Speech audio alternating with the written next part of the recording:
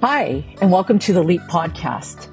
LEAP stands for Leadership Education for Asian Pacifics. I'm Linda Akutagawa, your co-host. And I'm Yon Na, your co-host for the LEAP podcast.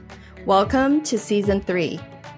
Our theme this season is centered on identity within a leadership context and how we, as Asian Americans, Native Hawaiians, and Pacific Islanders, navigate the complexities of our worlds as leaders through the lens of identity. Our hope for all of you who are listening to us is that these conversations spark new ideas and you're able to apply them in your own life. Hi, everyone. Welcome to our next episode of our LEAP podcast. Our guest today is Karla Thomas. She's the oldest daughter to her Samoan mother and Aymara father, both who came to the U.S. as immigrants. Her mother from Vatia, Tutuila Samoa, and her father from Quime, Bolivia. She was raised on Serrano and Tongva land in the city of San Bernardino, California. Karla serves as the Deputy Director of Empowering Pacific Islander Communities, or EPIC, as it's known, and has a public health background holding a master's in public health with a focus on health policy. Also, Karla is a graduate of our LEAP Impact program. So we're pleased to welcome her. And thanks for being on our podcast with us. Yeah, thank you so much for having me. Karla, we're so excited to have you for many different reasons, but two of the most important reasons is because of your unique background and perspective about identity. So we have lots of questions around cultural identity, your bicultural identity, multiculturalism. There's so much to ask you, so we're super excited to have you. So why don't we jump right in? Yeah, let's do it. Okay.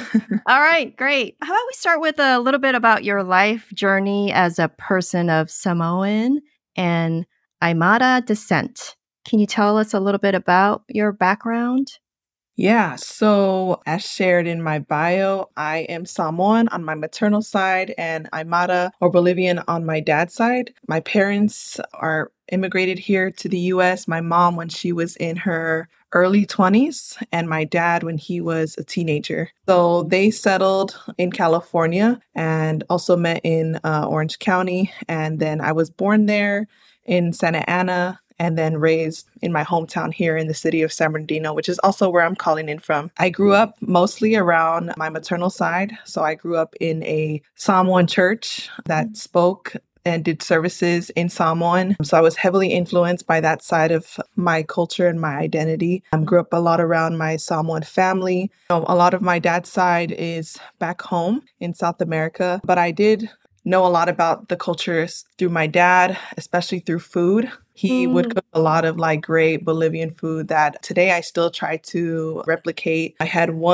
just a few relatives, one uncle and one cousin out here that I stayed in touch with on my dad's side. But my mom's side, huge family. She is one of 7. So I have tons of cousins and we stay in touch with all of our extended families. Oh my So gosh. yeah, it's very nice. It's not lonely at all to grow up Samoan. Yeah. Wow. Well, because Linda and I are, love food. Who doesn't, right? Can you explain a little bit about, the food aspect of your culture and upbringing? What did your family typically make for dinner or family gatherings and whatnot? My Samoan church, everyone pitches in to do lunch, or we say to'anai every Saturday. Some of the foods that, we would all prepare, gotta have taro, gotta have plantains. We typically either boil those with coconut milk and onions, which we call falifu style, or you can bake it. And so those are some of the staples. And then outside of that, there's a lot of influence from, obviously colonization in the islands. So there were a lot of imported foods that are really a traditional part of Samoan cuisine now, which includes canned foods and bisupo or corned beef, canned fish, canned tuna, things like that. And then on my dad's side, I want to say my dad cooked a lot more growing up than my mom did. I think that the foods that come from Bolivia are maybe a lot easier to make. Like Samoan foods is traditionally made in the earth oven, or there's fish, Wow. a lot of slow cooking. But with my dad's food that he would make, like that I remember growing up, is a lot of rice, potatoes, always some type of vegetable salad, and some type of meat and an egg or something. Some of my favorite meals that my dad would make is like silpancho. So it's like fried carne asada, rice, fried potatoes, and he would always make some type of salad. And then they always have something spicy. They call it yahua. And it's like a green salsa it's a certain pepper, nice and spicy. And yeah, my dad made his own version of it with the ingredients he could find here in America. He always would have like Serrano chilies around the house, and he always made us eat spicy foods. I like spicy foods a lot today. Linda, I hope you ate lunch, because Yeah. this whole conversation is making me hungry. It certainly is. And I love the descriptions of the food. And I'm glad that you described it. I was really kind of curious. I mean, obviously Bolivia and, people and culture probably have their own unique foods. And it's really interesting to hear about all that. And I love hearing how he trained you early to eat spicy food too. So yes. Oh my gosh. He'd be like, it's not spicy at all. My siblings are over there in tears. Like, no, please. That's enough. How did that contrast with Samoan food? Because if it's slow cooked, was there a lot of spicy food in, Samoan food that you all ate? No, not at all. No, I want to say my dad's side had more spices in the foods. Samoan food is like coconut milk, onions, salt, pepper, and sometimes curry. We do have curry. We like lamb curry, chicken curry. Yeah, they're mostly not really spicy foods. And my mom does not, like most of my family does not like spicy food on that side. I'm just thinking about trying to go between spicy food and then not spicy food, and, just trying to just kind of juggle that. That must have been interesting in terms of trying to go from one to the other.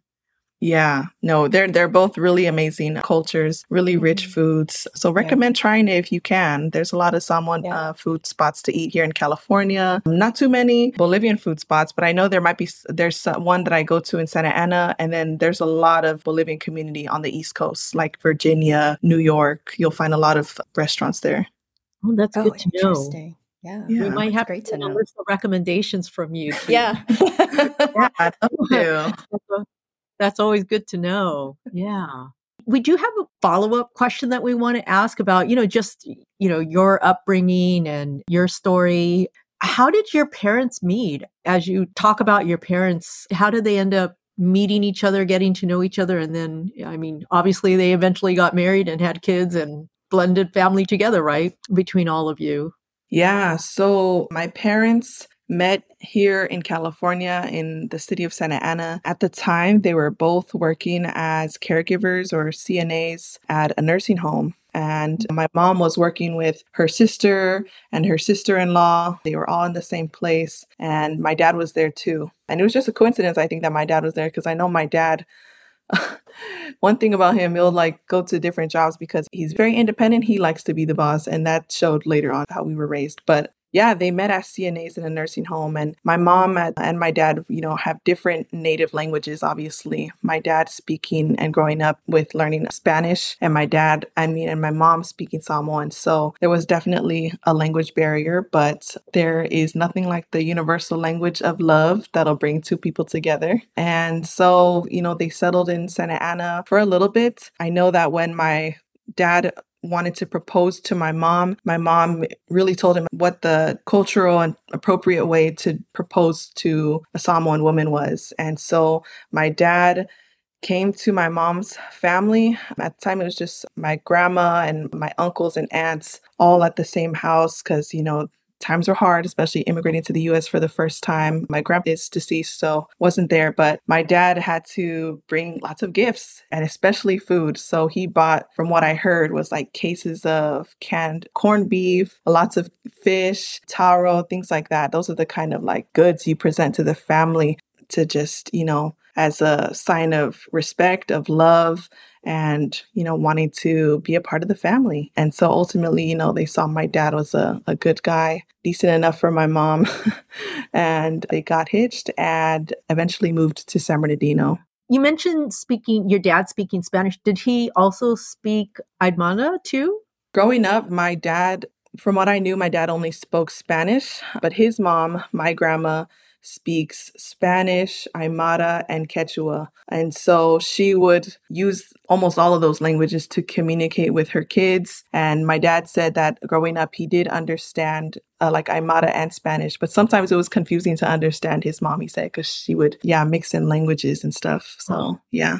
Did it make it challenging for your parents raising, you and your siblings? Your mom probably spoke Samoan and your dad speaking Spanish, and raising all of you in the US where English is the primary language here. Did you grow up speaking either language, just kind of toggling between both?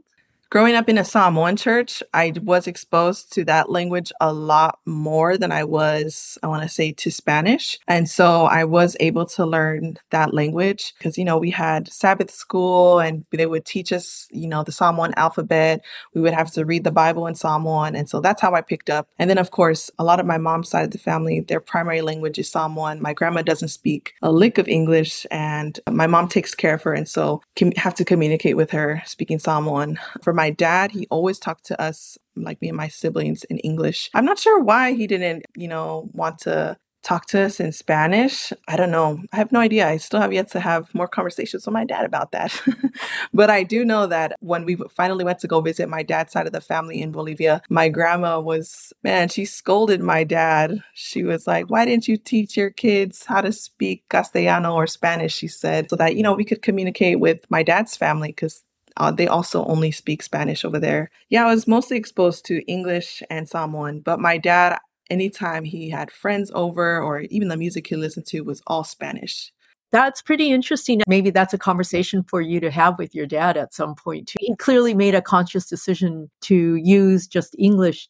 Did you ever regret that you didn't learn Spanish as well? I did because, Spanish is another dominant language here in the US and especially in California. In my neighborhood too, just growing up in the city of San Bernardino, the Latinx community is huge. I think it's important. I've also picked up some Spanish, like I've had to force myself to learn it because I want to communicate with my family on my dad's side. So I have learned some. Anytime I also go to a restaurant that has Spanish speaking staff, I always try to use that language just to practice. Yeah, I regret not learning it directly from a parent whose, native tongue was Spanish, but, I've had to learn on my own time. And sometimes my dad tries to speak with it to me too, but I think it's a little weird because we just always spoke in English growing up with him. Yeah. Yeah. That's pretty interesting. I was curious but you made this comment earlier, Karla, about how big your family is. When you have family reunions, like how big is that party? Wow. So the last time there was a family reunion was in Samoa, probably in the early 2010s. And all of my family comes from a lot of siblings. Like my grandma's one of 10. And so there was a family reunion for her and her siblings. And so there can be I want to say maybe 400 to 600 people there. Oh my, gosh. Yeah. And that's not even everyone that could be there. There were still some people that couldn't go. Like myself, I wasn't even able to go, but we looked on everyone's pictures online and things like that. But yeah, that's something so common on the Samoan side is that we really keep track of our genealogies and our family trees. Yeah, we have them written down or you'll just know. Something I love about my culture too is I can be anywhere in the world and somehow, somewhere I'll find someone I'm related to. I remember one time somewhere in the US and I ran into my grandma's brother. It was so funny, but yeah. So I know all my grandma's siblings, all of their grandkids and great grandkids, we know each other. And even if it's considered long distance, family is family to us. You might be my grandma's cousin's nephew, but you're my cousin. Wow. That's amazing. Two questions. One, what do you use to keep track? And then the second question is who's the official record holder of that information? Yeah.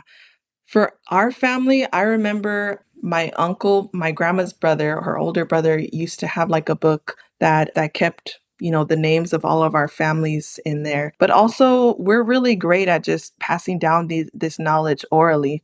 So, my grandma told my mom and I learned from both of them and my aunties, they share all of this. The names in our families also stay alive through generations. So we'll rename, our kids and grandkids, nieces and nephews after our ancestors. So that's really common too. And then you ask, where's my name from? And that was your great auntie or something like that. So yeah. It's incredible. Yeah. Is there anything on your mom's side from, the Aymara people as far as like keeping track of culture and people and relatives and whatnot? On my dad's side for keeping track Or of family? dad's side, yeah. I'm not too sure, honestly. I don't want to say no. Yeah. I just want, I don't think I know too much. But when I went to go visit, like meeting extended family, it wasn't like you weren't as close to your extended family.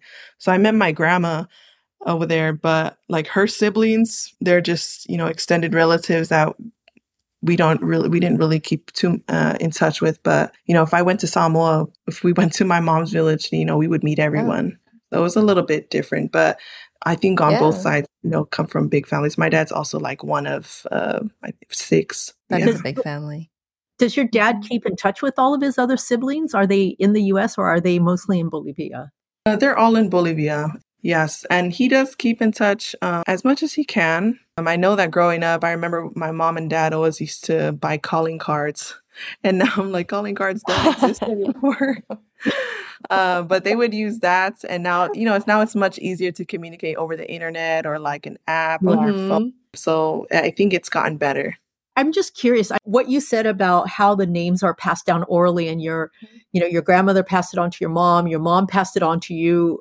How does it get explained? And I'm just curious, do you also have a Samoan name as well too? I do, yeah. So my Samoan name is Savaliolefilemu. It's a mouthful, but Savaliolefilemu means like peace messenger, walking with peace or something like that. I can't directly translate it, but that's the essence of what that name means.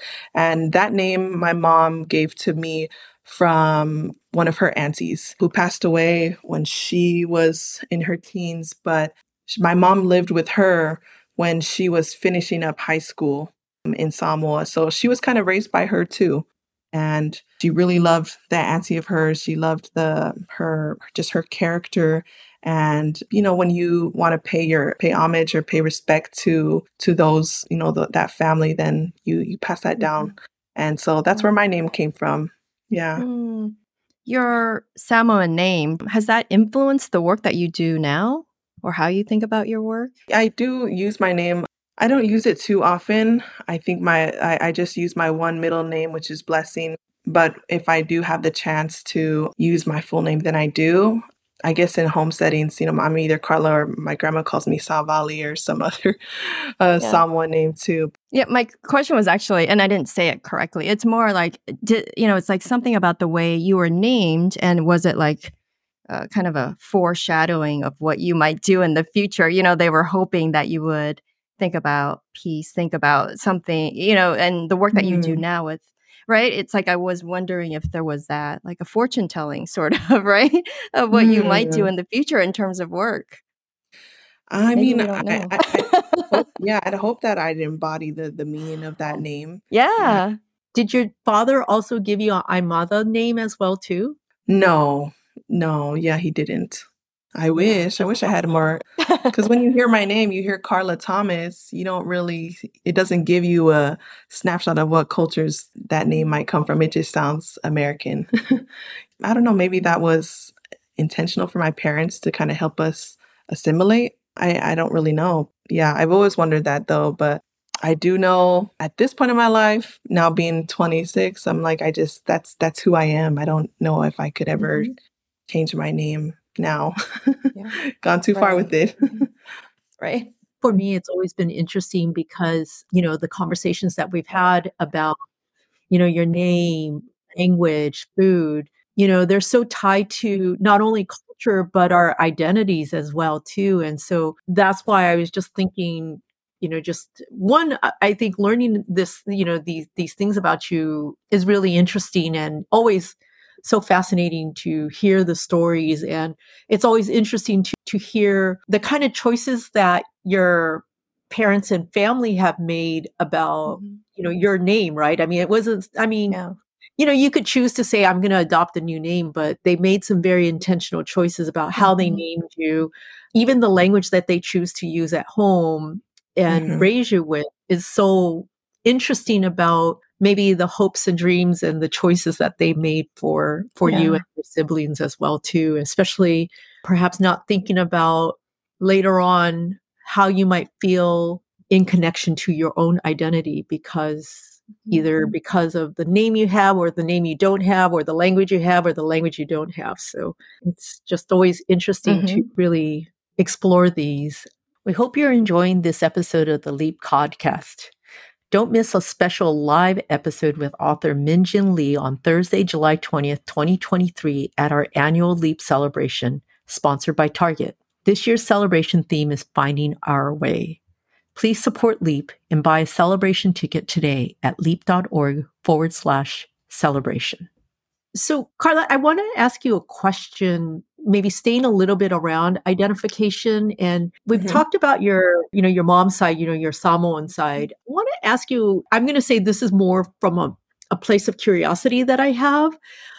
You identify that your father's identity is Aymara, and he grew up in Bolivia, which is South America, which is, due to colonization, very much a Spanish or a Latin culture. Yet your father and his family is from an indigenous culture. I'm just curious, have you seen or have you felt, is there more of a connection to a Latino culture or identity, or in terms of what you know about, your dad and how he's raised you, how his family also, thinks of themselves? Do they see themselves connected to a Latino identity, or is it more very much still rooted in their indigenous culture and identity?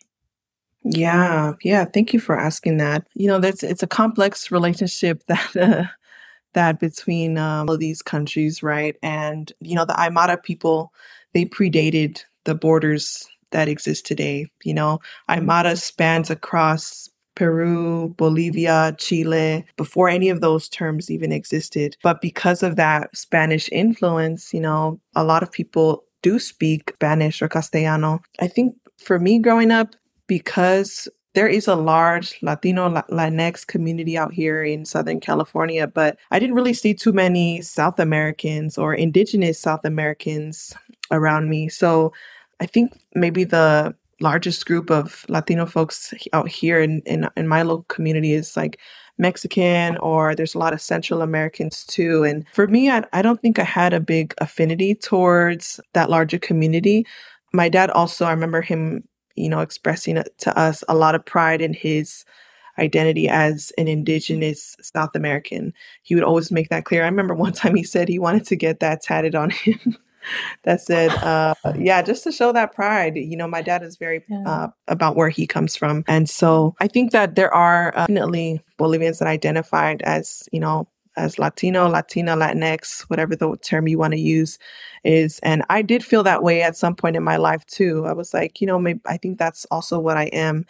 But as I just grew up and got older and was able to just have more dialogue with my dad about culture and identity is when I started to learn about, where our roots really are and what the influence was on our cultures. And that's why, Spanish exists there. That's why the Catholic Church is so heavy in Bolivia. We had a culture that existed before that is really strong today. Like Bolivia is over 90% indigenous peoples. And they recently, not the current president, but the last one was one of the first indigenous presidents in the world. So, there's a lot to say about how strong the indigenous culture is in Bolivia. And so, yes, and it's also very complex. Wow. And I mean, as you were talking about this, I'm sure to make it even more complicated, curious about, you grew up here in the US. Like it or not, it is kind of part of anybody who grew up here for the most part. There's this, American culture. And how did that intersect with your Samoan and Aymara culture and identity growing up here? And I ask that because I feel like we're all asked to make a choice sometimes, right? We're either one or the other. And there's this kind of idea of being fluid through all these identities seems almost hard for people to accept that others would, want this for themselves. Yeah. I think growing up in a mixed household, I saw just the clashes in the different cultures happen a lot of times. Because, Samoans, that community we have our own set of beliefs and customs on that side. Same thing for my dad's side. And then there's also, the setting we live in, living in America. What does that mean too? And what kind of influences there are on me and my siblings as we grow up. There was definitely a lot of arguments over it, trying to, because, you come from different ways of knowing things, what you think is right is rooted in your cultural knowledge. And so we definitely had interesting family discussions growing up. But I think maybe when things started to show up for me as I got older was like when I graduated from high school and I was applying for college, and it was time for me to make that big decision of like just leaving the home. And that is so not traditional for either of my parents' cultures, for me to be 18 years old and leaving the nest. Yeah. On my mom's side, it's you stay home and you live with your parents until you're married and you start a new family. And it's kind of similar to my dad's side too. You don't leave especially as a girl. And so I remember really having to fight to go to school in LA, even if it wasn't even that far from San Bernardino. It's only an hour and some away from home. But to my parents, it was a really big change for our family. Something that's, so influenced by like what is expected of an American young adult to go to college. So I think it didn't really hit them that would be my future until I finally, spoke to them and was like, I got into this school and this is where I want to go. And they were, I think they finally just accepted it. Like, she did grow up here in the US and that's, part of the life paths that she wants to take. And in reality, it's not abnormal over here. So, yeah. How many conversations did you have to have for them to make that kind of switch in mindset? I want to say at least like 2 or 3 hard conversations with my dad specifically. Yeah. For my mom, she always supported my education, and my dad did too. But for him, it was a lot harder for him to accept. And that was like, I was like literally crying, trying to fight for me to go to college because I really wanted to go to UCLA. And so he was like, you can go here to your local community college, there's nothing wrong with that. But this is the opportunity and it's my life. That's the path that I wanted to take. And so, I think it paid off because, I am where I am today. Do you think there's a gender aspect to it? I mean, you're his daughter, right? I mean, because you speak about how hard it was for your dad. I mean, I'm just thinking about, fathers and daughters. Yeah. Oh, 100%. It had so much to do with me being a girl and now being a woman. I think there are certain gender roles in both of my parents' cultures that influence the way they think about how they need to raise, their daughter. On my mom's side, it's very strict in your daily life and what your role should be in the house. Also, the relationship you have with your brothers in the family, not just like in your immediate family, your brothers, but, your cousins, your boy cousins are your brothers too. There's a certain degree of respect between brothers and sisters in the Samoan culture. And that's also pretty common among other Polynesian cultures too. Like I know the Tongan community has that really strong custom as well.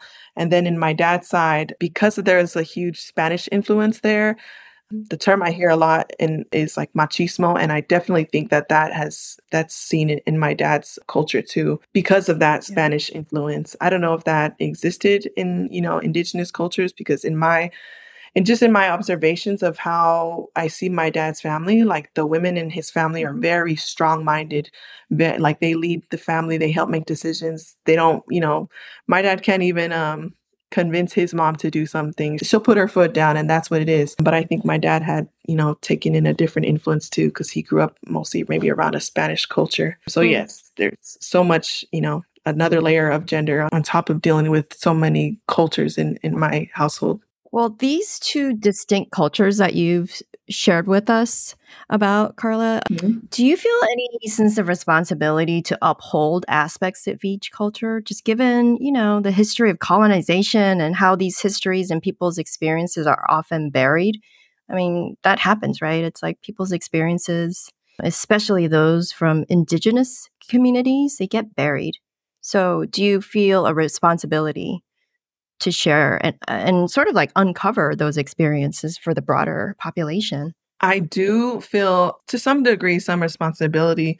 And I also think just my existence is also just living proof of where our communities are today. I think that one, being Samoan, being Pacific Islander, there are huge stereotypes that work against our people that portray us as entertainers, that sexualize our cultures, fetishize our cultures and our dances. And, that those are all it's a really negative narrative to live your life throughout as, especially out here in San Bernardino. There's a growing population, but there's not too many of us, and people would make really bad assumptions about our families about being uneducated or being unhealthy, being big. Those are the kind of stereotypes you hear. So I think that's what I really like about the work that I do at Epic is all about, changing those narratives and making sure that our people also have the tools to advocate for themselves in any setting that they're in. The other side of the coin, my Aymara side, and I do try to grow my knowledge on my culture there too.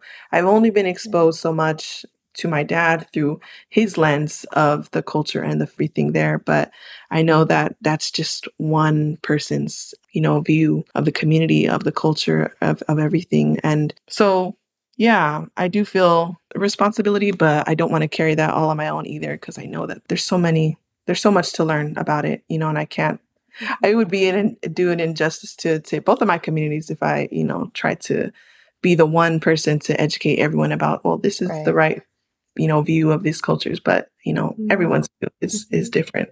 Yeah, and I think that's why we're glad that we could have you in conversation, this discussion, because it's not to say that what you say, what your story is representative of every Samoan or Pacific Islander or every Aymara person or someone who's Bolivian.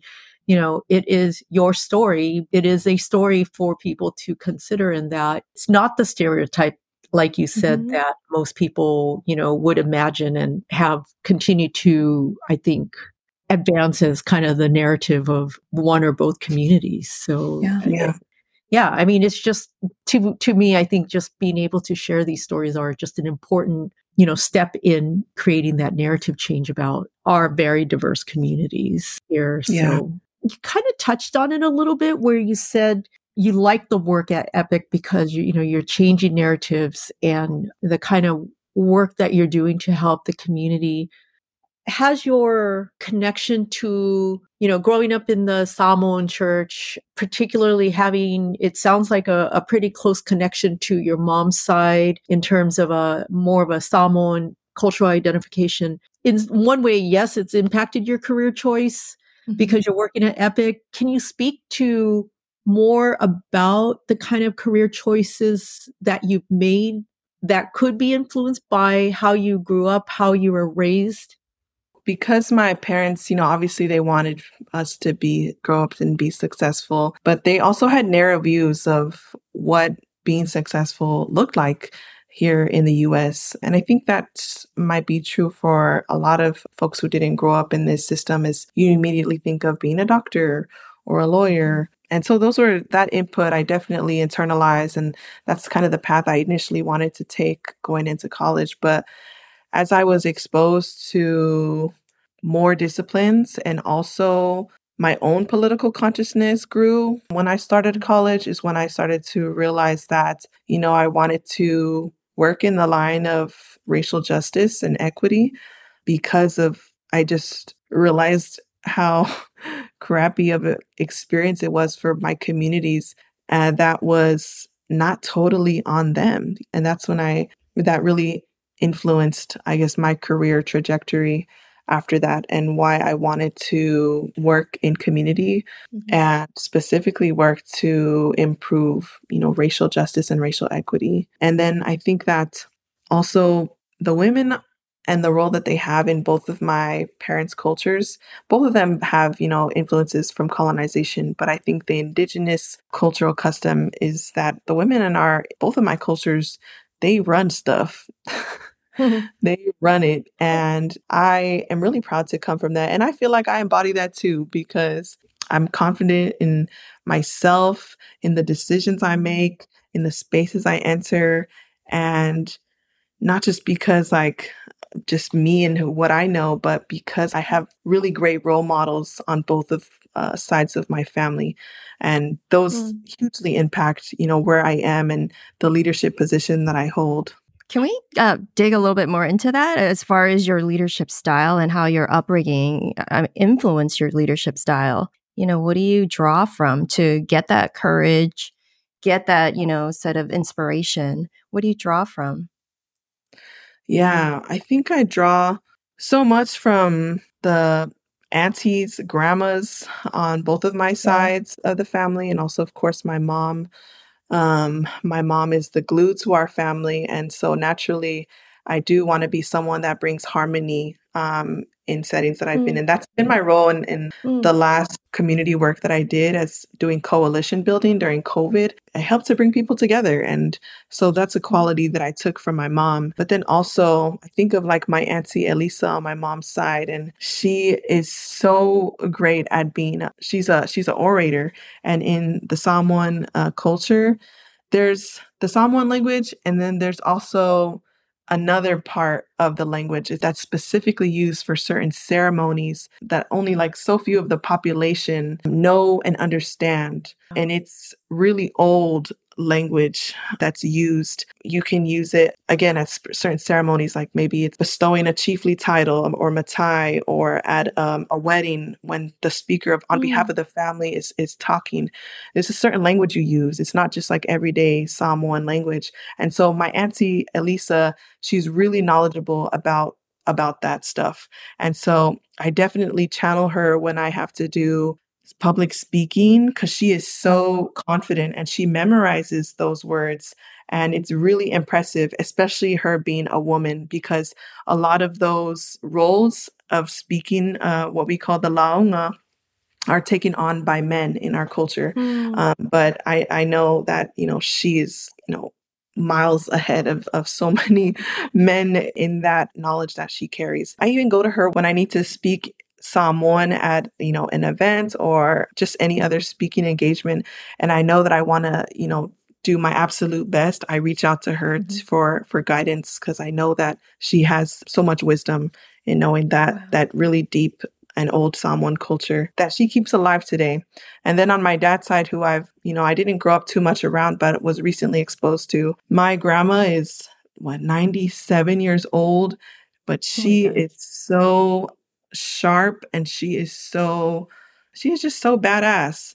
She owns her own little store, and she takes so much pride in it, because even though she's on a cane, she has to open up a garage. She has to do there's cases of merchandise you have to bring in, but she doesn't let anyone help her. She's like, I'm gonna do it myself. Even her own house that she has, my dad wanted to come in and make renovations, and she said no.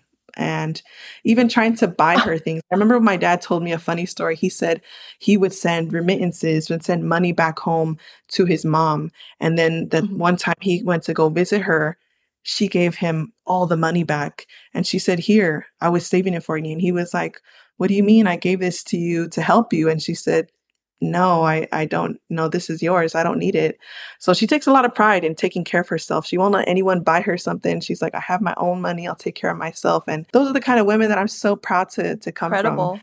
Yeah. So I definitely think of them and I think they have definitely influenced who I am, not as a leader, but just as a person unconsciously too. Yeah, absolutely. Wow. That's amazing. What does your So- grandmother sell? Just out of She just People has a might small wanna- convenience store. She Oh my sells gosh. everyday things, That's sweaters, amazing. clothes, basic needs things, toiletries. That's what she has. Wow. Yeah. She runs it all by herself. Yeah, all by herself. Amazing. She opens and closes all by herself, and she has no problem. She doesn't like asking for help too often, but she just has a lot of pride, Yeah. Yeah. She is a badass. A 97-year-old badass. She deserves that title. Yeah. That's right. Your relationship with her or getting to know her is a little bit like more recent. So if I can just ask you, growing up, it sounds like she's hugely influential now, but growing up, did you ever feel that, and this is going to be kind of a two-part question, it's coming back to the identity question, right? Like, did you ever feel that you question your identity, especially those of us who come from, especially immigrant families, I mean, and communities of color? I mean, I'm sure there's always this kind of like, who am I? And, what's my identity and what's important? And, all those kind of, identity crisis kind of conversations that we probably hold in our heads with with ourselves. And it's bad enough, like when we're questioning ourselves, but then when others also question us too, how did that impact you? I also want to ask you, how did that impact you in terms of how you might have been able to see yourself as a leader? Or did you even see that you could be a leader because of, just kind of, I'm going to call it the kind of layers and years of probably us being questioned about, who we are and what our worth is and, all those kinds of things that come our way? I think that I definitely had identity struggles growing up as someone of mixed race, multi-race, or, multicultural. It always felt like I wasn't enough to identify as one side of my community. I think what also played into it was just like how I physically look. You wouldn't see me and immediately think, oh, she's Samoan, or oh, she's Bolivian. I guess I get mixed up a lot for being Southeast Asian. And I love Southeast Asian cultures and foods, by the way. But yeah, I never came off as, looking one as one of my communities. And so that was always hard. But I think I tried so hard to make up for it by, like, for instance, learning Samoan. I was like, well, if I'm not going to look Samoan, I'm going to, do my best to learn the language and learn the culture as much as I can. But I think that, yeah, it was definitely negative to hear people make assumptions about, who I was, even though they really didn't, know me. And same thing for my dad's side, right?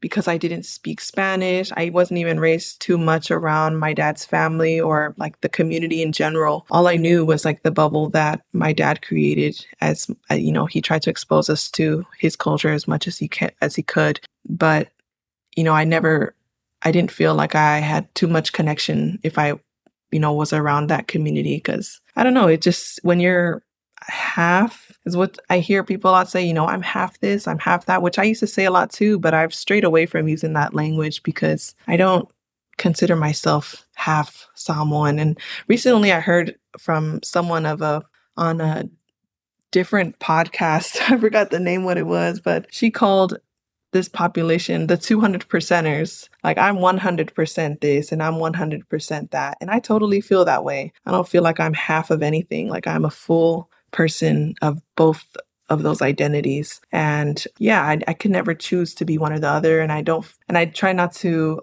ever feel like I need to make up for something because I don't feel enough of being one community or the other. I exist and I am. That's just it. That's all it is. And that's all that's enough for me to be part of those communities. I was born into it. And I know you asked if it impacted me as seeing myself as a leader. I think it impacted me a little bit, especially being a emerging or up and coming leader in the Pacific Islander community, just a little bit, because I know that I grew up around a strong Samoan community. So I always felt like I would have been familiar with our struggles as a Samoan person.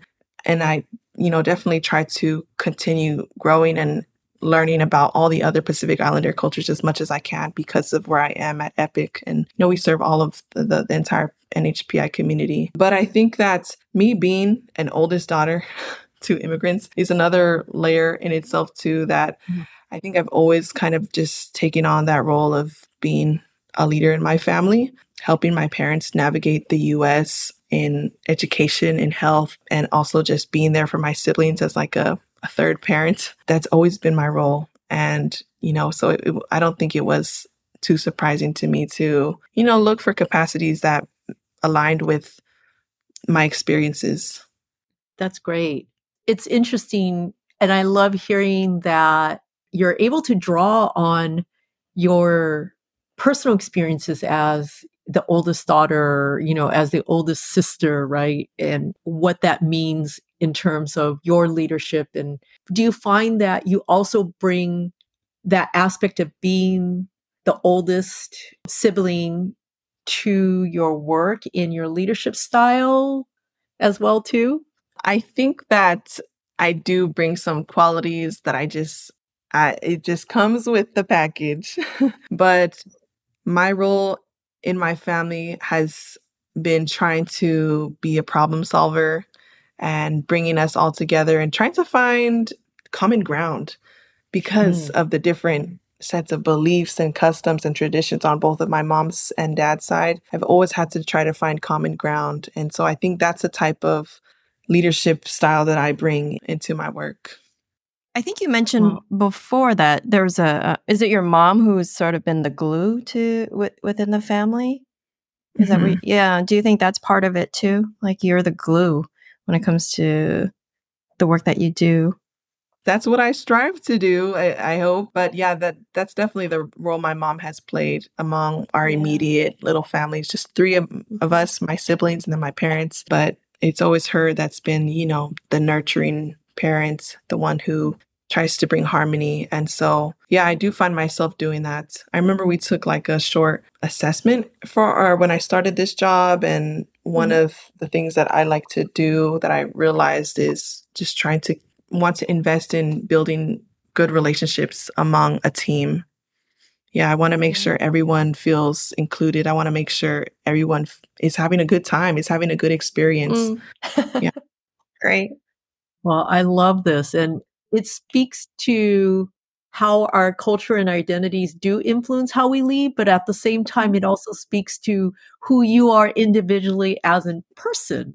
Just a whole person. You are who you are, right? And your culture and your identity, your gender and so many other factors that make us who we are just that. They're just individual factors, but not necessarily the only thing that plays into who you are, but more importantly, how you lead.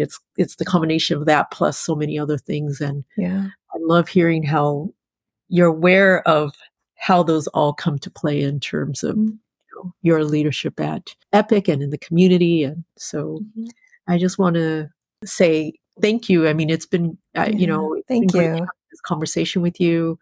So excited. I mean, in terms of, I know you said that you identify as an emerging leader. I would just say you're a leader already. So I think in all our communities, we're lucky to have, someone like you advocating for, all of our communities too. So. Thank you. Thank you so much. I really enjoyed talking about, my experience because I feel like it's so important just to share. I tend to, I learn a lot when I talk to people, and I realize that if you don't open up, then, there could be someone out there that's looking to inform them about their journey, heal their journey. And so thank you both so much for inviting me. Well, we're glad to have you with us. Thank you so much, Karla. And thank you for being so open. I know sometimes should we ask this question? Is this going to be uncomfortable? So those were also concerns that we had, but we appreciate your openness. And I thought it was a really fabulous conversation. Yeah. Thank you so much. Anytime. And that's a wrap. Thank you for joining Yon and I for this season 3 episode of the LEAP podcast. Stay connected with LEAP by joining LEAP's mailing list at leap.org. And follow us on LEAP's social media on LinkedIn, Facebook, Instagram, and Twitter. And if you really enjoyed this podcast, please donate to LEAP. Thank you all for tuning in today. We look forward to being with you next time.